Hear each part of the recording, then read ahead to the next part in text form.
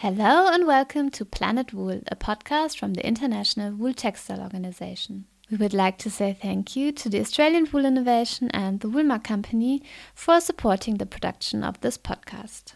Australian Wool Innovation and the Woolmark Company, owned by and working for Australian wool growers across research, development and marketing of the world's greatest fibre. At Planet Wool, we bring you a series of wool industry experts from the 85th Congress of the International Wool Textile Organisation. In this episode, you will listen to the panel discussion between Phil Dickinson and Raffaello Napoleone, chaired by Katrina Roundtree.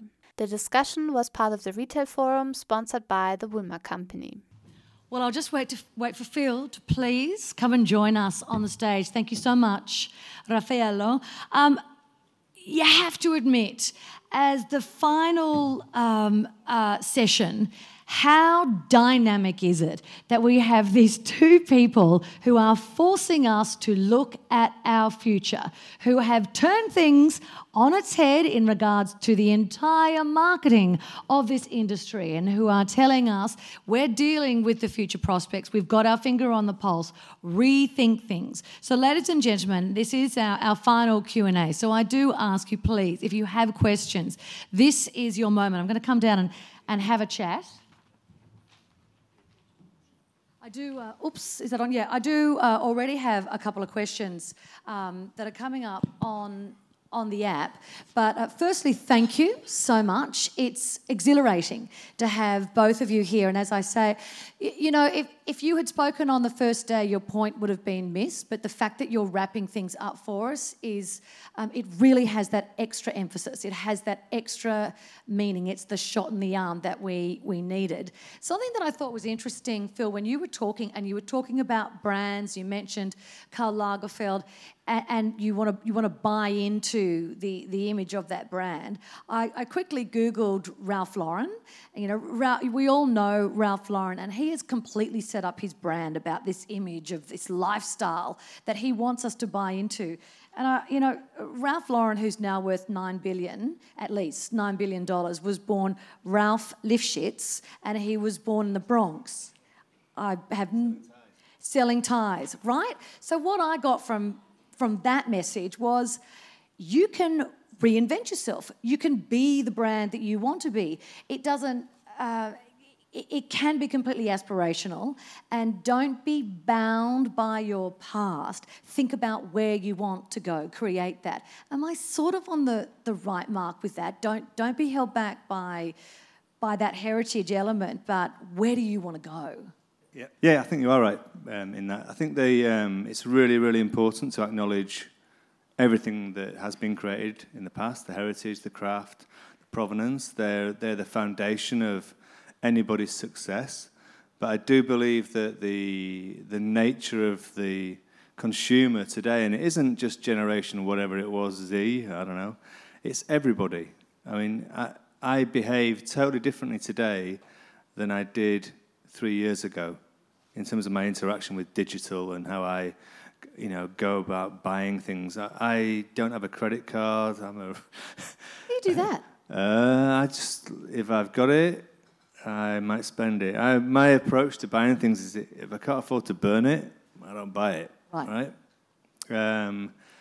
It's really old-fashioned attitude, but I'm pretty poor. I'm from a poor background, right? But I don't forget it, and it makes me, a bit like what Craig was saying, it makes me what I do today. You know, he was chatting about being called Robin by some dude. When I was 4, I lived in a caravan in a field. My dad was a farm labourer, and he would send me out of the... It's like bullshit, right? He would send me out of the caravan every night to pick wool off the barbed wire from the field where our caravan was. And when I got a carrier bag full, I would take it to market in Malton, which is a small market town in North Yorkshire. And some old dude who was probably having a quiet pint, minding his own business, would give me a fucking penny, right? And so, not everyone needs to know that, right? But it makes me...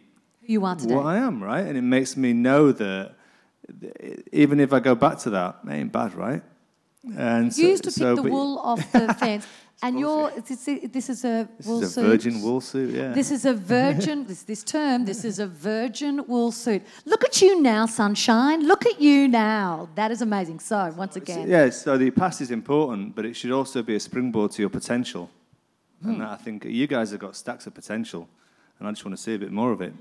So, let's just get back to this little point. You know, we've got people from AWI and from Woolmark. In fact, they're sponsoring today.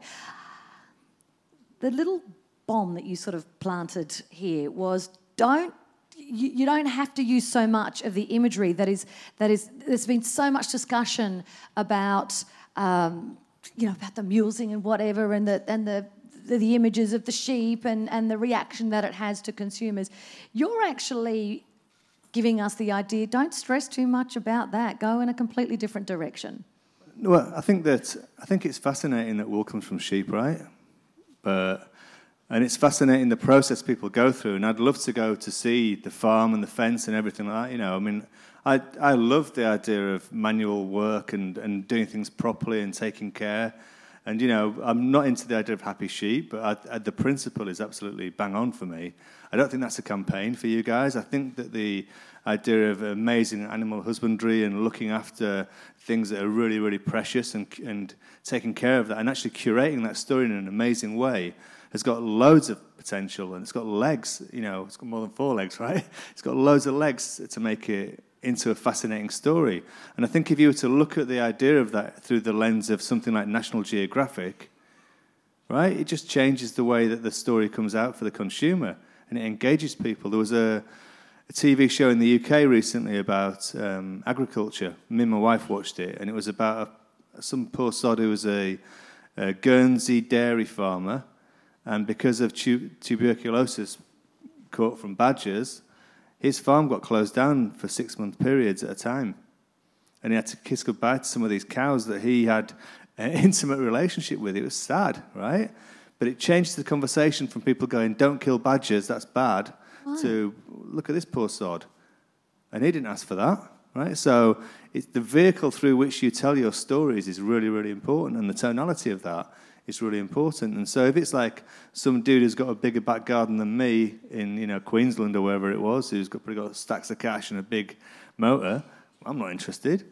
But if you show somebody's hands, right, those hands that we saw parting the wool, that's gold, right? Storytelling gold. It was quite beautiful. And I think that those things need to be celebrated. People engage with that sort of stuff. But if it's just me, like I said, sitting in my bedroom at home going like, oh, you know, leave the dogs alone. You get a campaign of people who don't care about what you've done to create that, giving you a hard time. You just backlash against it, push back and say, no, this is the real story. Mm. And I suppose that takes us on the arc to the images that you showed us from your trade show. For me, it was exhilarating. I felt exhilarated. When I think about, I mentioned I'm a wool grower, and I wake up every morning and I can see the sheep in the fields in front of us. And when I think about that fibre ending up on those, like in those fashion shows and you know, these thousands of exhibitors coming over and talking about that wool that was created there, ending up over there. Tell us, what are some of the things that you would like to see from us growers and the textile market here that we could fit into what you want for your audience? Concerning wool, yes. But for sure, and I'm not so expert from the starting point of view of wool, I presume that it will be very, very important, at least in Italy, I presume also worldwide, to explain through the very young generations what wool is today. I believe very much that the sustainability process that has been one issue for years without a real involvement will be one of the major issues for the young generations in the next future. We have a very good example, that is the Volkswagen scandal about the pollution. Yes. That is a completely different story. but that touched very much all generation. It has been not just something that touched the owners of Volkswagen or cars. Remember, also it was all on the news, the VW scandal, when and wasn't it some college students in America that would never even think about buying a VW anyway, a Volkswagen anyway, and they basically unraveled the company. But the strange thing, the extraordinary thing is that I have a daughter, 8 years old, that she's studying in a French school in Florence. Well, this kind of subject touched also a girl so young, because it was one of the point of discussion, light discussion probably, but also due to the newspaper, the televisions, and all the information they can have, they are much more careful about this, as they are also much more careful about food. They are more careful about the way you throw away papers or plastic or the rest. Being wool so natural, so important, so also, in my opinion, easy to touch the fantasy of the young generations. In my opinion, this could be working with the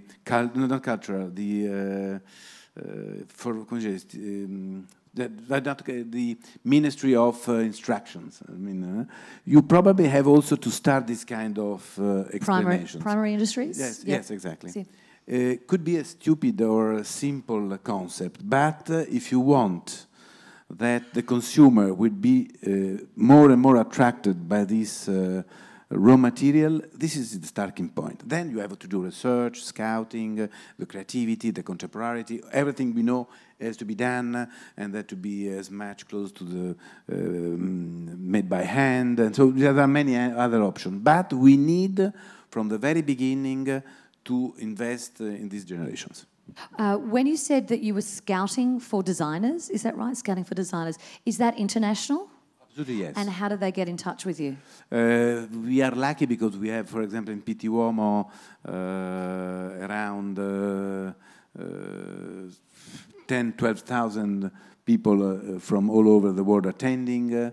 PT Filati also, we have many designers that works in the studios of the designers coming there. So we are in touch. Being leader at the moment, we receive lot of applications or mails or relations. The social media are helping us. A designer can actually contact you and ask for your guidance. Yes. And can I just take that a step further? When you were talking about Knit Club and the tutoring, we have manufacturers here from Turkey, people from Argentina as well. Are you open to that international market there as well? Absolutely, yes. We can get in contact. Like always, it depends from the quality of the production.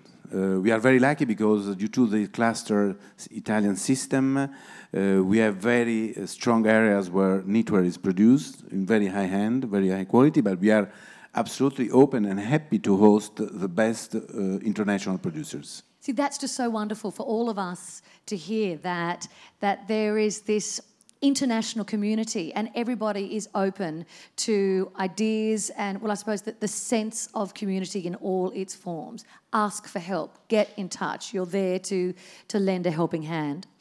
Phil, I have a question from the app here. What are your impressions of what consumers love about wool versus what turns them off wool? Are they of equal importance? Can you sort of tell that? I think that depends on their experience of wool, I suppose. And we heard like loads of stories about school kids wearing scratchy jumpers and all the rest of it. I think when I was working at Nike, we tried to do a wool mix soccer uniform, which I was like, yeah, this is great. It's a free story for me as a guy who's been standing in front of 400 journalists for multiple World Cup football tournaments and saying, this polyester fibre is going to wick some sweat away from your skin. And then, looking at these journalists who are thinking, we're not going to eat tonight because that's not a story. And so doing a wool football kit was an amazing story because it's disruptive. We didn't do it because of the prickle factor, okay, which to me is one of those things that you just get used to, right? And you just ignore it after a point, if you feel it at all. And so I think that prickle is one thing, and then also like the idea that I can't wash this garment or it's going to be hard to care for, because not many people go through the process of wearing wool. I mean, I'm speaking specifically about sports right now, wearing wool to play sport in. As a but we've learned over this conference, it's the massive market, and we need to get huge, it together man. on it. I mean, I've worn V-neck lamb's wool sweaters to go soccer training in for ages, not because I'm super rich, but because it was just kind of handy, right? It is practical. And then you wear it once, and you're like, "What the hell? This is amazing!" And it's getting people the experience and letting them try it. And if you've got to find the first movers in the market who are going to influence people. I was telling somebody yesterday that with my little ideas company, I never go looking for any work anywhere. People just seem to find me at the right moment. And you're open to all, aren't you? Yeah, it depends. You know, I mean, like I really like the idea of applying ideas to lots of different problems. But recently, I was contacted by somebody regarding doing some work with David Beckham, who is a pretty strong global brand, probably the most or the strongest athlete-based brand in the world. I found out through the guy I was chatting to that he sells. This is quite an interesting fact. Or generates $200 million worth of fragrance sales. Alone, so as a brand, he's highly marketable. He wants to start a sports brand, and hopefully I'm going to get the gig to do that. And when I get the gig to do it, one of the plays will be to create access. Well, it'll be to create access to sport for loads of people. He's a UN ambassador, or UNICEF ambassador, sorry, and he's the only person who has his own fund within that organisation.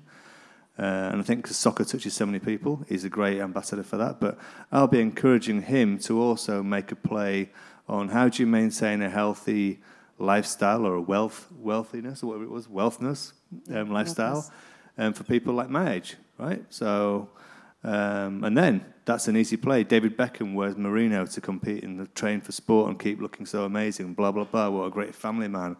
Oh, his son, who's also a pretty good footballer, wears a bit of merino to compete in. You can start to change the conversation, but you need an icon to drive it. And I don't agree with the simplicity of Craig's argument yesterday about you find the digital influencer, because those guys are just commenting on, they've got 10 million followers by commenting on things. Very few of them generate content. I think that you find the appropriate global icon. I think David Beckham's got 80 million followers. And he's been there and done loads of different things, right? So if I can get that gig going, that could be opening up a new market in a strong way. So I think that changes people's perception of what wool is. But you need someone to do it and to be the figurehead for that. To drive it, to be positive. Do. Yeah. May I ask, do we have some questions? Oh, hi. Here we go. Thank you.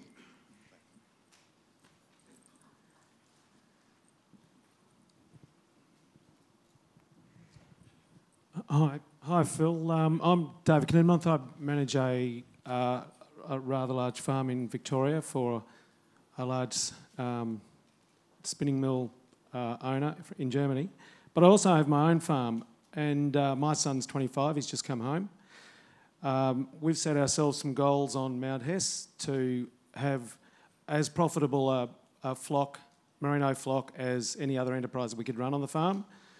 My son just sold the last of our merinos because he said, "Dad, I can't wait that long." So I'm just wondering, I'm a little bit confused after your talk about who's responsible for this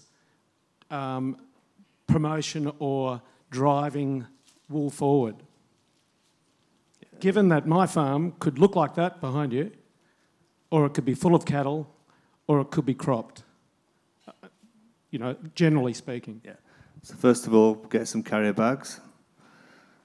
Get your son out on that big fence. Get your margins. I think that, like I said, when I did the stupid stunt, getting all those leaflets and putting them on the stage, right? You got 500 pages there of an industry talking to itself. None of that information is going to go and become consumer-facing. Like I said, there was one thing. It was a double-sided document from the Tasmanian wool producers where they apparently had employed a design company to make sure it looked like it could be consumer facing. So hats off to those guys, right? The rest of it, maybe the guy who pulled all the trees out can use those trees to make the paper to make all that other stuff, because it's doing, I mean, you guys know the stuff inside and out. I think if you were to, as an organisation, get together and say, we're now going to do a takeover of this particular event or this moment, and you say, I'm making this stuff up, right? There's a World Cup coming up in 2 years' time. You take over a sport magazine like Green Soccer Journal, which is high-style conversation on sport, and you have the wool edition of that, not called the wool edition of that, but everything in there is about your product. You have the furniture fair, right? Milan Furniture Fair. You go and find the best interior magazine in the world. You say to them, we're going to do a wool takeover. You don't call it that. You know, massive feature in there on that. And you keep on doing that until people get the idea that, oh, something's going on here, and it's about quality. And why wouldn't you want to have that? You know, I could have a polyester suit on, right? But I don't want it. My suit's cheap compared to the stuff I see on you guys, but I've still got a bit of wool. I think that you need the advocates to get it rolling. And I think then you can have a farm like that. Or then you get the McDonald's like crafted beef burger. I don't know. The good thing about wool is it's very hard to make a shitty product. Right? I can go and get a cow and grind it down. But for you guys, you can't really make a bad product. And that's a pretty strong position to have. And I think that, yeah, you know, I can go and get some cornflakes as well made out of cereal that's probably pretty crappy. You're on the upside of the next the next consumer group's sentiment of wanting to be better and have a better life. Yeah, I think it's all there to play for. It just depends if you can find ways to get together to, you know, maximise the potential of this team of people. Then you're in a really strong position. You know, and I mean, I'm not saying this to be trite, but maybe you need to drop in some people like me to some of these conversations that you guys are having, or to spend some of your cash, because, you know, I can be a real pain in the arse and disruptive, but I've also got a lot of ideas, and I'm not saying it's just me. I think there's plenty of people out there who'd be really, really interested in turning what you guys do and what you make into amazing things that consumers who are tweeting away could never even imagine. And that's why I do believe that creativity and design is a massive differentiator between the average and luxury. And point in fact, what an amazing video we just saw. Yeah, I loved it. So I think that if you find the right people to partner with, imagine partnering with MAD, Mad Architects in China. I was going to show you an image of, you know, they have all those amazing ice sculptures in China. I've got an image from those guys, and it's black ice. And they just built this massive black block of ice and let it melt. It's stunning. And it's really simple. But imagine saying to those guys, you can 3D print some wool, knock yourselves out. Make me a building. I think, like I say, you can't make you can't cheapen the value of wool, because it's nurtured, it's got provenance, etc. So why not make amazing things with it? And that's what gets on my nerves about this setup in this room. It should be full of all the amazing things we saw, you know? So we all know where it comes from. It's where it's going to go to that's important. So stick with the sheep.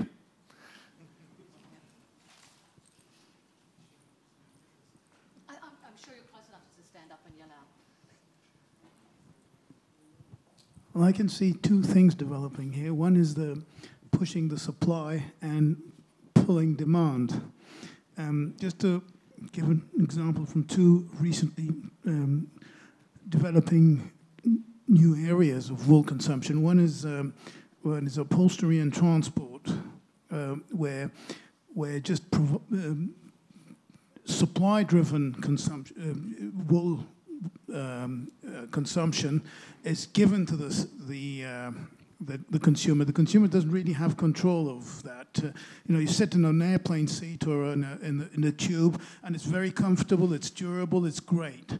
On the demand side, I think we're moving into a totally different area now, where the purchases are being driven by experience rather than consumption. And perhaps we should look at making wool something that will enhance and make better the experience-driven X and Y generations, and just desiring it as part of an experience rather than a product on its own. And I think that was your point with the visuals that you showed us with the beautiful pool at the hotel, with what you could build from the wool. I think is that the point that you were getting at there? Totally. I mean, I think that the potential of wool is massive, right? So, like I say, when I do a bit of like training or whatever in my woolly jumper, it's great. I have a great experience. But if I was to extend that idea further, the hotel I was staying at in Thailand is boiling hot, right? Why do I have to sit on something that isn't appropriate for that particular weather? That could be wool, right? Mm. I could be sitting on an airplane for 13 hours to get there and then another 8 hours to get here. Why am I sitting on something that's got some polyester fiber in it? It's going to make me sweat. When I get on my, if I occasionally go to the States ever again, on my Virgin upper class flight and get some of those free polyester-based pajamas, why the hell do I want that? So especially if you've got like a captive audience, they're the moments to let them experience it. I was on the flight coming over from Thailand to here with an Aussie miner who had been up sorting out some mining stuff in Thailand, and first thing he did, I've got these free socks. He put on the socks, and I could see what they were. They were like some polyester socks. I was thinking, man, if they were merino socks, get a way better experience. You just have to find the moments to get those experiences out there. We just did a project for Shanghai Challenge. That's the reason I sit in this forum today. For the Chinese military, for their fighter pilots.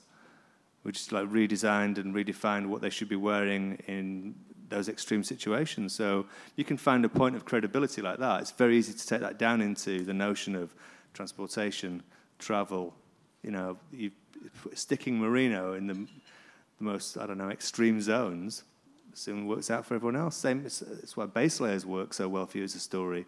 You're on top of a mountain, been doing some high aerobic activity, you don't want to sweat and get cold, or you don't want your sweat stain your skin, get freezing, die of hypothermia. So it's easy to translate it into cycling gear for Rafa, soccer gear for Nike. Find the sharp points and then tell those stories. And I think you're in a good place. Same with the provenance of where it comes from. Tell the great stories about it, the little sharp points, and then let the consumer see what it can be turned into. I think you're in a red hot place, you guys. Just need to, just degrees off. I always think people are, a few degrees off being genius. I'm not there, but you guys have got the potential to do it. So. Some of you know that I'm in the habit of stripping when I'm at some of these events. In the habit of stripping. I love it. Yeah, but I'm not going to do it this time. But I'm going to invite you over afterwards, Phil, to feel my wool merino bra. Okay? And we won't tell your wife. That's fine. But actually, the Norwegian military has bought wool underwear. And the wool bras are doing super for the women fighting in the Norwegian army. So tell that story is your point. Tell that story. Yeah. I think, again, like if you go, the example of the magazine, the publication I showed, Monocle, they would feature that in there at the drop of a hat. It's a great little story, yeah. I remember my first swimwear when I was young was in wool. It was really a bad experience. And so we have to change a little bit that image that I got in the past. That's interesting. Actually. I designed an Italian football uniform a long time ago in 1998, and a special request from the Italian team was to have merino base layers. Bizarre, right? And the reason for that was that their grandmothers had given them merino vests to wear when they started playing. And so if you can capture the imagination of people early on, it stays with them for a long time because it's a great experience. The amazing thing is that we have a whole new generation in front of us, and we, in this room, are all working together on new technology, new manufacturing, new animal husbandry. As you say, we are in a great place. It is exciting, and we're here to learn. We're here to learn, and we're here to work together and move forward. Ladies and gentlemen, I think it's been a great way to wrap up our sessions. Could you please thank once again Phil and Raffaello? Thank you. We hope you enjoyed this episode. IWTO will be in Harrogate, North Yorkshire for its 86th annual congress with another group of experts from industry and retail. To learn more about wool or to join us at the congress, visit the IWTO website at iwto.org or connect with IWTO on LinkedIn, Facebook, Twitter or Instagram.